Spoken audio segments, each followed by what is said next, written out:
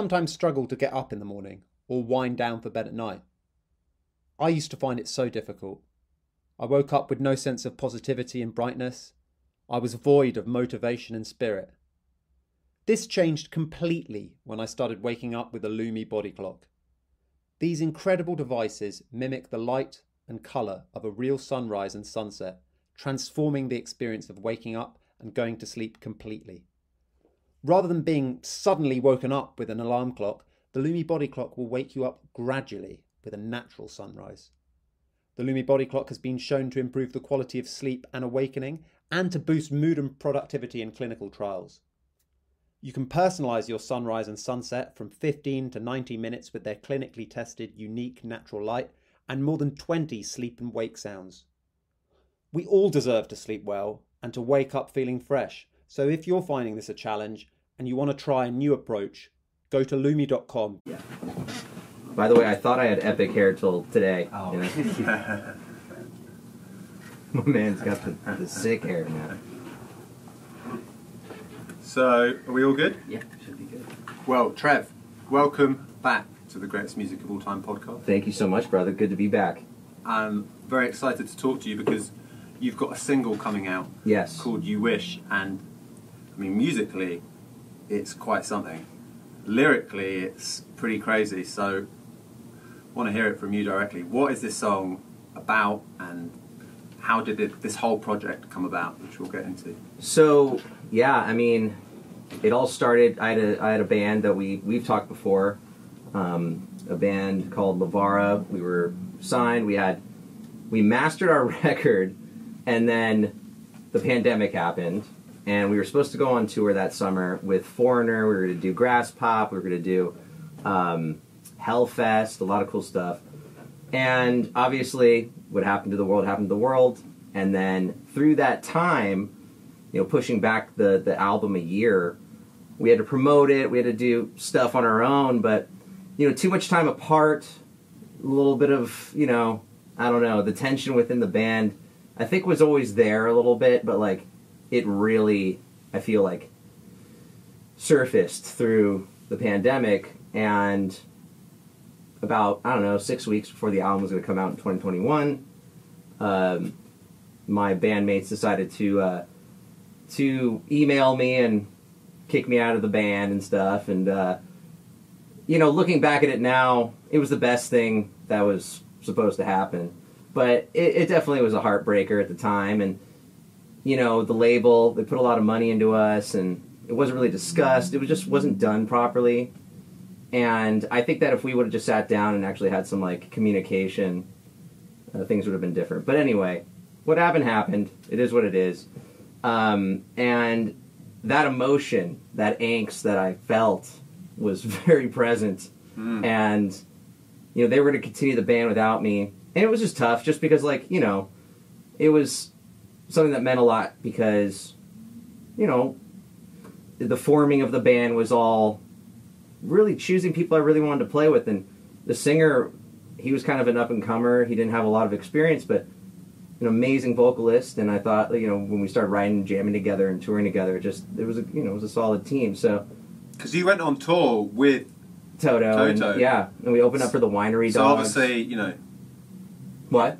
So obviously, in terms of the whole, you know, Toto hookup, you've stuck your neck out there, really, haven't you? Yeah, I mean, it was a bit ridiculous for them to kind of go, oh, you're no longer in the band, when the band's kind of like got a footing because you're, and that's quite a personal hookup. You can't just ask, you know, for the Toto hookup for anyone or any musical project. You must believe in the project a lot. Of course, and you know, but I'm not going to be like saying all that stuff. You know, of course, at the time, I felt that, and I was very like, you know, because it was my baby, that band. You know, I was living with the drummer at the time. We were roommates, and we were buds, man. And we always wanted to jam together. So we're like, let's just get in the studio and jam. And then Sam Baccaro, who's Mike Baccaro's son, came in, and because we went on a quick tour with this artist named Diamante, and it was the first time Sam and I ever played together. And we grew up together, man, and we loved each other, and it was like, all right, well, this is a perfect fit. And then we just wanted someone to, like, just have this, like, high-range vocal. So I hit up, actually, in the beginning was Brooklyn Allman, Greg Allman's daughter, who's, like, a badass. And she was supposed to do it, and the day of the session she bailed. And I was just like going through Instagram, and I came across this singer named Jules, and he was killing, man. He like went up and hit these like high notes, and it was very Axl Rose, Miles Kennedy, and it was like perfect, man. So I hit him up, and so it was one of those things where it was formed. So it was like a baby. It was like my baby, man, you know? And then, you know, bringing everyone to the table, like we got obviously the tours and management, and I mean, I really did like hit up all my contacts to make this work because I really believed in it. We all did. And then it led to a record deal after the Toto tour, you know, and wow, yeah. And we made a killer record, man. Yeah, it was really good. And I remember speaking to you because we were speaking on the podcast about that record. Yeah. About all the things like Steve Perry being involved with it. And you were talking very passionately about it. But at that stage, I can't remember when exactly the month was. Did you know that it was all coming to an end at that stage? I don't think when we talked I did. I had to do like I think 2 interviews afterwards. It was 6 weeks before the record came out, and like I had to like. I mean, I was never an actor. I'm not an actor, man. But boy, did I have to put on the skills for those two interviews, because all I wanted to do was just like, you know, tell. But I didn't want to sabotage it, because once again, the record label, Ed, the owner of Mascot Records, like family friend too, and like a lot of respect. I mean, he put a lot of money into it, so I didn't want to do anything to sabotage it. But after the 2 interviews, I said I can't do any more interviews, because like. I said, give it to the guys. The guys that are in the band now, you know. It's like people wanted to talk to me. It was messed up because I felt bad because I think people were requesting to talk to me, but I wouldn't. The label would have to make an excuse for me, saying like I was on vacation or something. I was like, I'm on vacation? 6 weeks before the record comes out, I'm gonna be like on vacation. Sorry, I can't talk to anybody. My redness is basking in the sun. You know, it just was not. I didn't like that was the excuse, but but they went off and finished the interviews, and I think that we talked right before it happened. I think the passion was obviously still there. I was very surprised to see it all going down. Am I talking too close to the mic too? I'm like, you know, making out with it. Sorry. No. I think I've got it too far away, but I think it's always good. It's always good here. So at that time, you were speaking about it so enthusiastically. I was so shocked with everything. But on You Wish, like you are singing. Pretty passionately and pretty angry about this situation. But then when I'm talking to you now, it seems like you're quite at peace with the situation. So when did you actually write this song? Literally the week after I got booted, you know. So if you were writing it now, like, I mean, obviously that was your therapy that helped you get over it, right? It was. And you know, it was, I call it the self-love angst anthem, because it's not like it was my way of like I couldn't really understand at the time how they could do that, you know? Like, how are you even thinking this is gonna happen? Like, just with everyone involved, it was just a really on the spot decision without talking to the label or talking to management or talking to anybody. It was a really bad call, because then the band got dropped immediately and all these things happened, and then it never. The record obviously wasn't going to get promoted anymore, and so like I just kind of felt like, why did they do that? Oh, okay. Well, I think there was issues in the band of, you know, me being, I guess, the band leader, you know, talking to the manager, talking to the label. I had the relationships, and I was, you know, making decisions and that were best for, you know. I mean, everyone was happy. It wasn't like I made bad decisions and then I was kind of getting pushed out. Everything was going great. But you know, I guess too much time to think and egos boiling. What happened. But so like I took that angst and that anger, especially when I was like seeing interviews with them, and like they were doing stuff like posting, like smiling, like everything's so, you know, so great without me, you know. And so I was just like, okay, well I'm gonna go and I'm gonna record my own record now. And this incredible vocal coach who actually I'm getting married in a couple of weeks. Congratulations. And he's marrying us, this vocal coach, Dave Stroud. All right. Dave is like the vocal coach of the stars, man. He has done everybody, and he's just the most beautiful person, man. Like, just so deep, you talk to him, man. It's like you soak up as much as you possibly can. And he called me when he saw what happened with the band, and he says, listen, I did a vocal lesson with him when I was like, probably 10 years ago.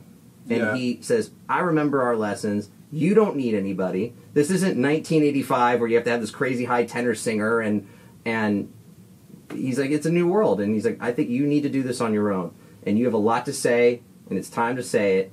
So that really got me to then bring that emotion, because he helped me get that emotion out, to bring it to this tune, So because your voice sounds very like you're singing with great technique, because there's a lot of kind of distortion and so what did your voice change much under his guidance? Yes. What changed the most? Definitely, man. I think that experience too, because even though I wasn't the lead singer of the old band, I was singing a lot of backgrounds, and we were touring a lot, so I was getting those chops up, just naturally getting those chops up. But then when I actually got Dave to take me on, man, and saw him weekly, he really brought me out of my shell and really brought me into that place where it's like, all right, you're the lead singer now. Yeah. And working on it every day, doing warm-ups every day, getting me to better places, singing certain vowels and things differently, and just, letting go. And because, he says, because really singing is like 90% mental, like 10% skill. You need the skill to be able to sing, but like 90% mental. And you can be your own worst enemy. So getting to that place where you mentally know I can be that person, or I am that person, that takes a lot, but it takes some training, and it takes someone like Dave to bring you there, which he did. So it's 90% just like what's going on inside your head. I think a lot of people think, I can't do it, or I can't hit that note, or, you get your voice cracks like you're 15, Again, like, there's a lot that goes on with it. So he just kind of brought me into that place, man. And after that song, You Wish, and that, then of course I brought in like the people. Finally, like when you're coming out of like a really bad relationship, it's like an abusive relationship. You kind of believe sometimes that like, okay, like these guys like really dislike me, and I even like had to go to my fiance and be like, am I an asshole? Like seriously, like I had to like ask these questions of like, am I really in the wrong here? Am I pushing things a little too far? And not just her, but my friends that were around. My cousin Jake, who did all the music videos and the artwork, and he did the same for my record. Yeah. Them being a part of it and around were like, no. Like, so then when I started working with people that I wanted to work with, that I love and they love me, and it's that mutual love and respect. And I started producing, I produced Dorothy, 3 songs in the last Dorothy album, and I produced my buddy Andrew Hagar, and like just things that I were doing at the time, that I stepped into this producer role. So then I was able to do that with myself. But then I called these incredible friends of mine that are so talented. Steve Majora, who's now in Toto, he's background vocals. He does all the crazy choir-esque background vocals.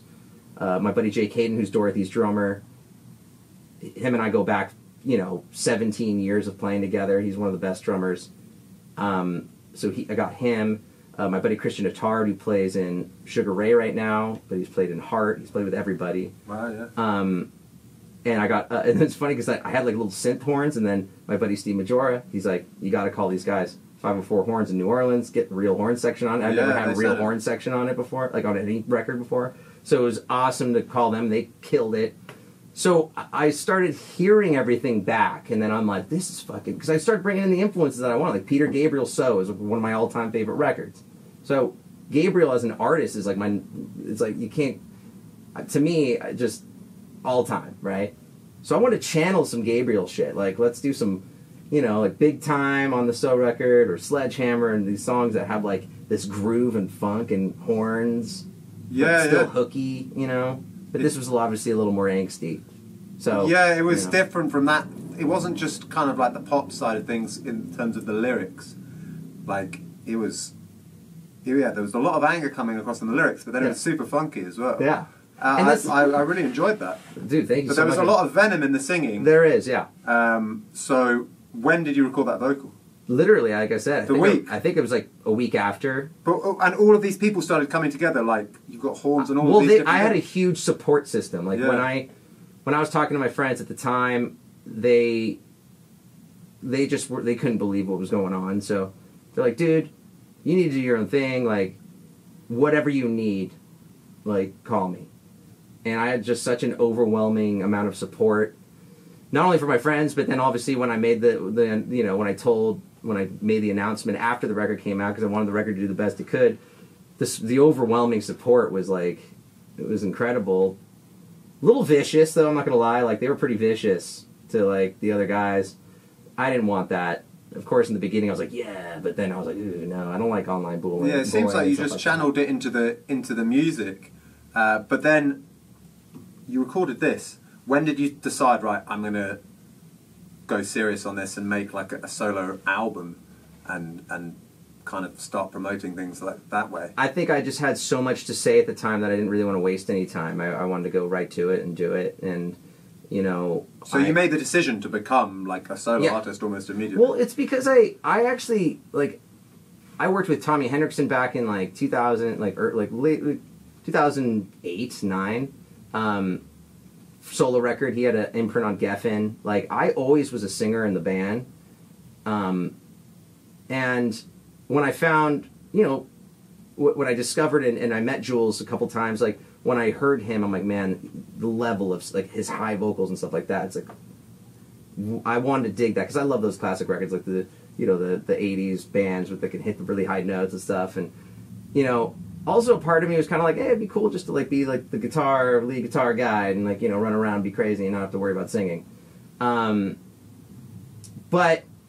there's a price to that, Like, there's a lot. I'm such a songwriter and an artist that I have so much to say that it can hold you back. So I just had a lot to say when the whole thing happened. So it just poured out. It just poured out, and the emotion was there. Luckily, Dave and my vocals were there naturally, and then it just kind of escalated. But yeah, I mean, I just said, I'm angry. Put the mic in front of me. Let's record, And I produced it myself, but I had my cousin on this song, You Wish in particular. He helped engineer, and yeah, it just. But when I heard it back, I was like, this is fresh. This is cool. This is like totally me. 1,000,000%. Actually, this is like the most me I could ever imagine some music being. This whole record that I did. And so the single's coming out when you're on honeymoon in December. Yes. What's the date that it's coming out? December 9th. December 9th. Yeah. That's going to drop. And then what's the plan for the release of the album? I'm going to be rolling out songs every 6 to 8 weeks, like you're supposed to do. Yeah. I have 8 songs done, mastered, mixed. So I'm going to just be rolling them out and eventually start playing live, and but there's just we have a plan to get this really going and heard, and I'd like having that freedom to release when we want to release, and not also we had to wait some time with the record label and stuff too, and so just to really just have the freedom to do things.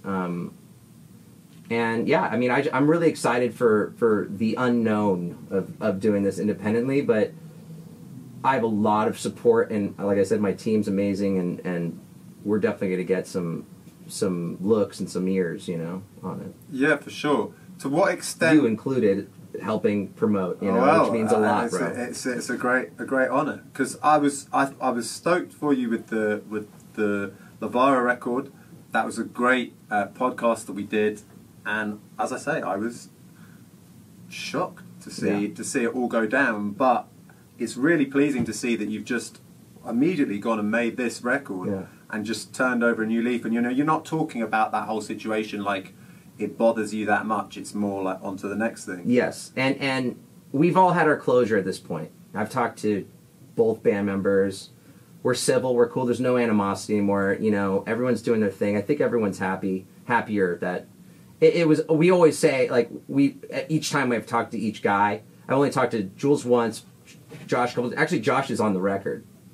Are you serious? Yeah. Because there's one song that we started. It was an idea that was going to be for the next LeVar record. And Josh already recorded drums on it. And I hit him up and I said, listen, if you have an issue with this, like, I'm rewriting the song. If you have an issue with your drums, like, I'll get someone else to do it. But if you want to be a part of it, let me know. And he wrote me back saying, absolutely, I want to be part. Like, totally use it. Stoked, you know. That's really nice. It's good to see that, you know, eventually things will fall. Obviously, you're not going to be best mates again. Yeah. But it's good that you're on terms. I mean, how representative is that whole situation of what it's like to be, you know, a creative person with big ambitions, you know, living in Los Angeles? It's a fickle old world out there, isn't it? Yeah. I think that, like, you know, it's cool. You know, Josh is touring a lot now with a country. He moved to Nashville. He's touring the country act. He's a great drummer, man. Like, one thing about Josh is he's a beastly drummer, and it was an absolute pleasure to work with him for the time I did. I mean, you know, he's not. He's definitely not like a. He doesn't like. What is it? What's the word? Where you just don't like to deal with arguments or, like, you know, confrontation. Yeah, he's not confrontational. So that can also not be a good thing if, like, you don't get things out enough. You know, resentment builds and stuff. I think that might have been it. You know, Jules literally just reached out probably a couple months ago. So it took like about over a year plus for there to be any contact between us. Holy shit. And we talked on the phone. In the beginning, it was a little interesting, but then at the end of the day, you know, I was like, "What's going on, man?" And then we had a real conversation, and it was nice, you know. It was a good closure conversation. So when you close all those chapters, man, you know, and like old management, we're cool. Like it's like the label, Ed and I are cool. So I'm able to go into this next chapter of everyone just like being like civil and cool. You know, and like you said, we're not going to like dinner anytime soon, but we're cool. And I wish the best for Jules and I think he's going to release some solo stuff, and Josh touring. Like, I wish them absolutely, like, the best, man. You know, and life's too short to hang on to shit. And you know, I left it all in the music. You know, like, because it was at that time. It was definitely in the music, but I thought it would not be like, and as this podcast has proven, it's not in the way that you're talking. Do you have a name for the album yet? Invisible Friends. Awesome. Which is, you know, good title. I mean, I was actually going to be the project name. I wasn't going to go by my name. Oh yeah, I saw that. Yeah. So I was going to go by Invisible Friends and kind of do, like, you know, kind of like Tame Impala or AWOL Nation, you know, where it's just like one person, but it's a band name. And that's what was cool, because then I was bringing all my friends in on the record that you hear on the record, but I really consider, like, Invisible Friends my songs. They're like, you know, they're your invisible friends. And, you know, I'm a very spiritual person, not religious, but very spiritual. And, you know, I feel I'm just a vessel, man, that, like, because I have no idea how I write songs or how I play. I never was taught. I just was able to write and play and naturally, so I don't take credit for anything I ever do. So whatever those guides are, I feel, are my invisible friends too. So do you just pick up a guitar and play it now? Do you bother writing anything down? Do you, like, read? Do you literally just play, play? I am not a technical guy. I'm not, like, I don't know theory. I'm just an ear guy. Like, I can hear what I want to do, and luckily I can actually pick up real quick. And, you know, all my solos are half improv, but mostly me thinking of it, because I have to pick up the guitar, just like, oh, blah, blah, and then, okay, that works. Okay, that doesn't. I'm hearing this, you know. So I'm not like, hey, man, show up to the club and be like, what are we doing? And then, you know, and I think a lot of people from where I come from think that I'm like Mr. Technical, Mr., you know, theory guy, or my dad, like, printed that into my skull as a kid, but no. I'm a self-taught guy, and just able to watch and do my thing, man. Yeah. Well, I mean, obviously you're going to have that innate talent. That's for sure. Because, you know, not many people can just pick up a guitar, play, and listen. And so, yeah, I mean, I think people are always going to assume stuff, and this must have been part of the whole Aurora thing, you know, given who your dad is. Yeah. How much does that weigh on your mind? Do you have it in the back of your mind, people trying to, like, take the piss and take advantage out of you? I mean, that's happened, obviously, like, my whole life, but I stopped really caring about that kind of stuff like when I was like 29, because I just realized like I had this like huge spiritual awakening of like, man, we're all like these little specks on a floating speck in the universe, and you know, why are we putting so much pressure on ourselves of like having to live up to something that doesn't really exist, man? You make it exist, and people can be very small-minded and compare me to that to my pop, but like, you know, that's him, man. I'm me. You're you. Everyone in this room is themselves. 100%. Everyone's a rock star in their own right. You know, it's like fucking a doctor's a rock star, a plumber's a rock star, the people paving the fucking roads are rock stars. Everyone, and that keeps the world going round. It's what keeps us all okay. Because there's always someone that if something goes fucking south, they're there because they know how to do it. Yeah. And they love to do it. If there's something, a natural ability of connecting to that and being able to do anything. I mean, I'm talking about everything you could think of. Is someone out there with cures, vaccine, whatever it is.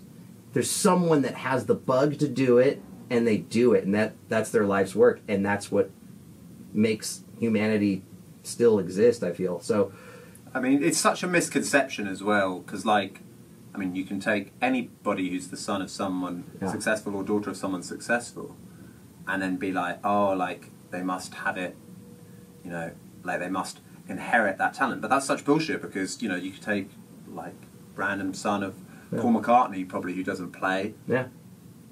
Or you could take Julian Lennon, who does play. Yeah. Love Jules. You know, you can take different people who may decide, but, I mean, they still have to put in the fucking work. You don't just... No, I know. Magically, I mean, you'll know better than anyone. I feel you have to put in more work. Yeah, because also you've got people going, oh, is he as good? Yeah, and you know what's cool, though, is that what people don't understand is, like, you know, like, just for instance, I produced and co-wrote a song on my dad's next solo record. We just literally mixed it a few days ago. It's getting mastered on Tuesday. So, you know, we have that. It's awesome because we can look at each other as peers, too. Like, it was crazy to actually get into that role with him because I grew up being the leg hugger in the studio, watching him and Simon Phillips play drums on the track, and you know, being able to these guys that I grew up with, looking up to. All of a sudden, the roles are where like I'm producing, telling my pop like, "Hey man, maybe we can try this line over here." And it was funny because I said, "Is this weird, man? Is this weird for you?" And he's like, "Actually, it's oddly comfortable." That was his answer. And then it was Simon Phillips, man. Like I'm like, "Hey Simon, can we try this beat?" And he's like, "Yeah." But like them accepting me into that role, and then that was just kind of a cool full circle moment, you know. Yeah. But you know, you have to it takes experience. It takes getting your ass kicked enough to be like, I can do that. You know, I can sit there with my pop and Simon Phillips, and because I really trust my instincts, and they must trust you to let them be produced. And that was the highest compliment you can ever get.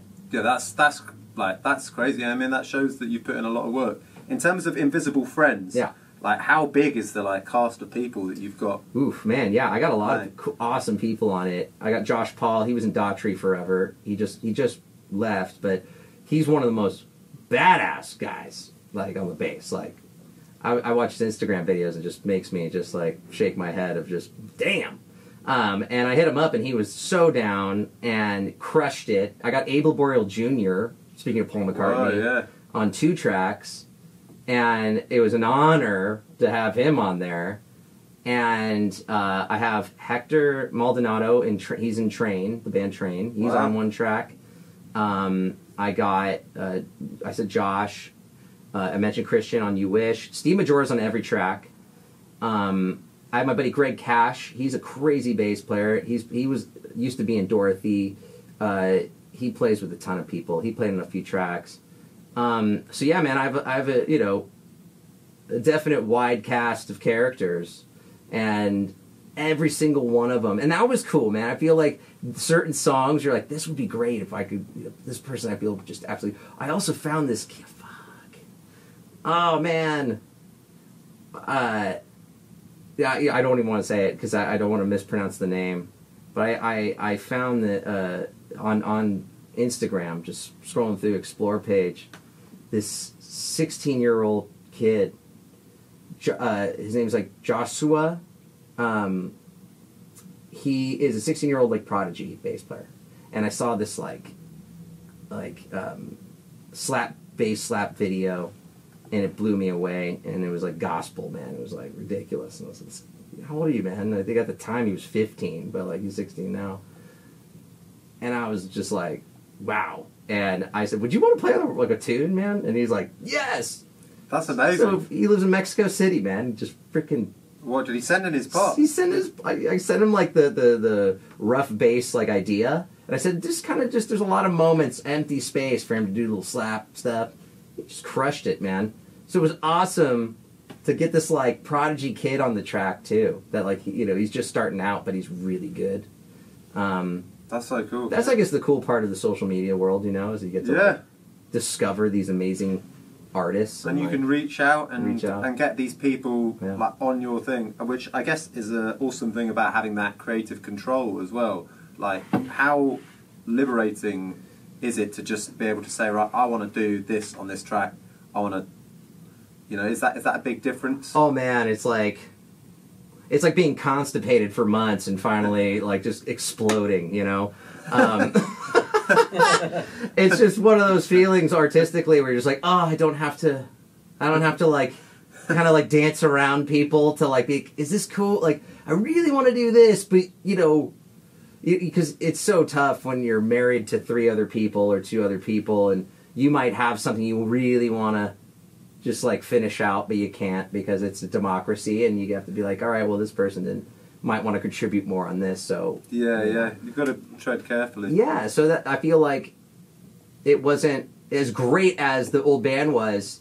We all, I think, had a lot more to give than we did, and that's why I think it was kind of destined to not work and actually be a stepping stone for all of us separately to know what we want and to work at what we want. And so has this been 2 years in the making, effectively, this album? So it's going to be great. Yeah, a year and a half. And, I just kind of sat and waited of just the right time, because then I started really producing a lot, so I was getting calls, and, man, like, you can't pass up opportunities, and when, managers or labels and artists you get the opportunity to work with them, and I really love production, and I feel like this record was such a great launch pad for me to like test, like me being my own guinea pig of like, I'm going to produce my own record and then really get the chops going too throughout the process, and then able to bring that to other artists. Yeah. And it was also really nice to work with other people and like have those roles known, man. Like when you get with a band, like the love and the respect's always in the room there, like off the bat. Like at least I've been lucky enough to work with artists so far. I just worked with this band, Classless Act. They opened for Motley Crue and Def Leppard. Wow, yeah. Just finished a song, like, starting to work with them. Killer band. Derek Day, the singer, is like one of the best vocalists. But it's also nice to see bands that actually like really like each other, dude. Yeah, like yeah. I kind of came from that situation, be like, I think all bands hate each other, But like, yeah, that's an old thing, isn't it? Like, that's a cliche. It's not true. But it's not true at all, and I love seeing bands, and so it's just so great to work with people, and you get to like go, like I get to be like a chameleon with other people of just being like, all right, this different sound. So it really gets me going, gets me off as far as like being able to like, follow what they want, and just the fucking vibe's so good, and then you're like, all right, well, off you go, You don't have to get into a van with them. You don't have to get in a bus with them. Yeah, there's that. And have too much, You don't get to the point where you fucking hate them. Yes! And you want to hang out, and you want to continue to work together, Yeah. And so I get my dose of that, But also I feel with my record, like Steve Majora and Jake Hayden, they're literally, Majora's on every tune. Hayden's, other than the 2 songs that Abe Laboriel Jr. played on, and actually, so 3 out of the 8 were, Josh was on 1, Abe Laboriel Jr. and 2. Jake Hayden was 5 of the 8, so he's just like another guy that I work incredibly well with, and we have very similar, very similar direction of where we want to go with an arrangement. So I use him as my session drummer for every artist that I work with that doesn't have a drummer already. Like he's my go-to. Wow. So I worked with him constantly for the last year and a half. So you've still got that kind of community around you. So it doesn't feel like I can't say.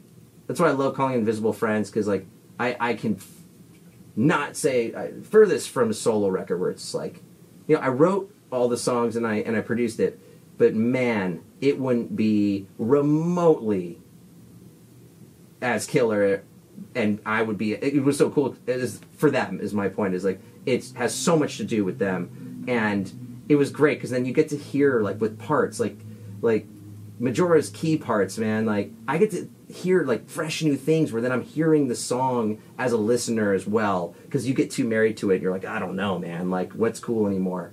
But they really, you know, made the experience extremely exciting, and you know, like.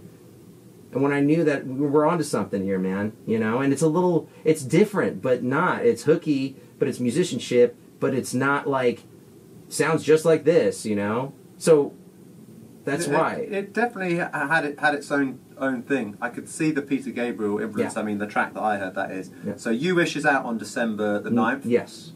In the meantime, you'll be getting married and going on honeymoon. So December 3rd, getting married, just literally around the corner here, too, at the... Oh shit! When's this being aired? Well, that will be up to you. But we can put it on. If we put it on December 9th, great. December 9th, so December 3rd, I'm getting married at the Houdini estate down the street. All right, cool. That's awesome. And we leave for a honeymoon the next day. So that's why I love. And by the way, thank you so much, man, for having me here. No worries at all. And I'm you know getting all of these hangs and like being able to talk about the record out of the way because I'm going to be in freaking paradise by the time the song comes out. And I just feel it's such a great full circle, and how awesome it is to like talk about a brand new chapter of life. Yeah, I'm married. First song of the record comes out. That's like album on the way. Like it's really starting a new chapter of life, and I couldn't be more excited and proud of it. And everyone's support means so much. Yeah, well, I think it's a fantastic tune, and I'm looking forward to the album coming out. And when the album's ready, it would be a great honor to welcome you back on the podcast. Oh my gosh, the honor would be mine, bro. Thanks for having me. Thanks. And enjoy Elton John tonight, by the way. I'm super jealous. I will indeed. Thanks very much, man. Thank you, brother.